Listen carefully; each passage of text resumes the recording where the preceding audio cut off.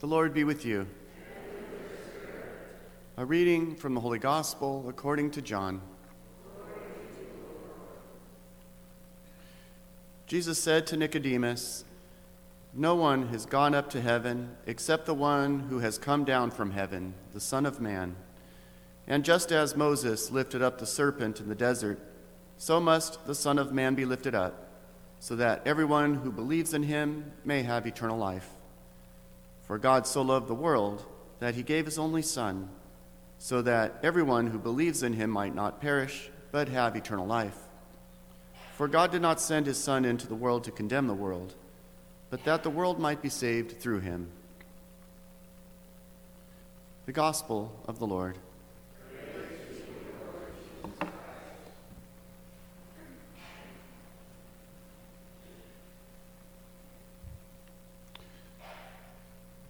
So first of all, I want to talk a little bit about that history of the bronze serpent, because it is a bit interesting. There was the bronze serpent that we heard about in the book of Numbers from the Old Testament, the time when Moses was in the desert, and the people were being bit mostly because they were whining, and that's because they were failing to see the blessings that God was giving them in the moment, that he was protecting them and he was leading them to the promised land. But instead of being focused on the great things that God was doing, they started whining and complaining. They're saying, "Oh, back when we were in Egypt, we used to have all this good food, and now we're just eating all this manna. We don't have anything good here." And you kind of feel a little sorry for Moses sometimes.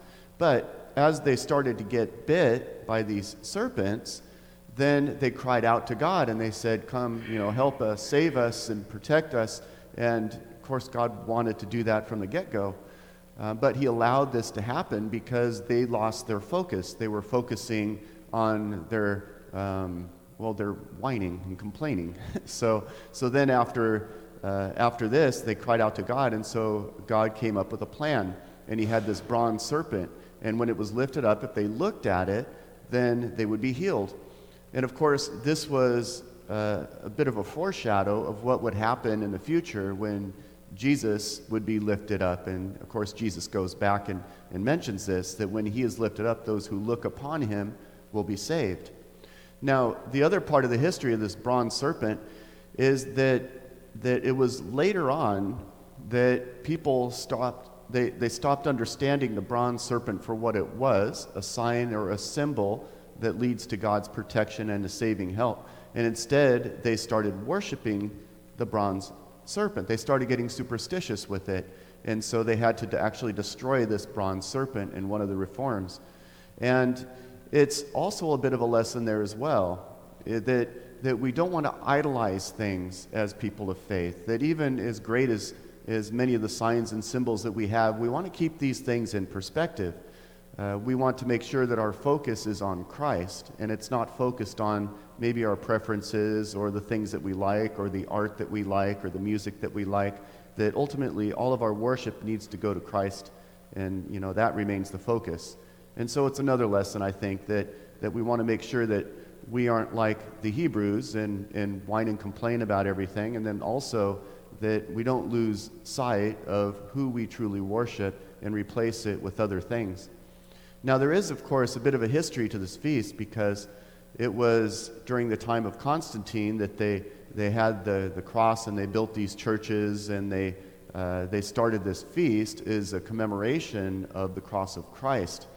And the reason, of course, is not because the cross is magic or anything like that, but it's what it professes about Jesus, that we have a God who came down to earth to die for us and to be crucified in the most horrible way. And so when we look at crosses and crucifix, it's a reminder of the humility of Christ and the sacrifice of Christ. And so we, as people of faith, are supposed to imitate that. And this is one of those things that's great in theory and difficult in practice, because nobody wants to be crucified. No one wants to pick up their cross and follow after Jesus. We can do it, but it's not something that we wake up in the morning and say, "Oh boy, I get to carry my cross today." I mean, it's not a fun thing to do, but it is something we're called to do. But we also want to take that long-term approach and understand that if we do carry our crosses in patience and humility in the same way that Jesus did, and not carry it like a bunch of whining children like we see in the first reading, then we do have the resurrection to look forward to. We have the glories of Christ, and we have also his blessing even while we're here in this life. It gives us a bit of a perspective, and so that's why we wear crosses on our chest, and that's why we have crucifixes in our church, and it's why we exalt the cross itself, because it reminds us of where we're headed and what Christ has done. So we don't idolize it, we don't make it something that it's not, but we do understand that the ability for us to follow Christ, even when we need to pick up our crosses and follow after him, is even in itself a blessing for us.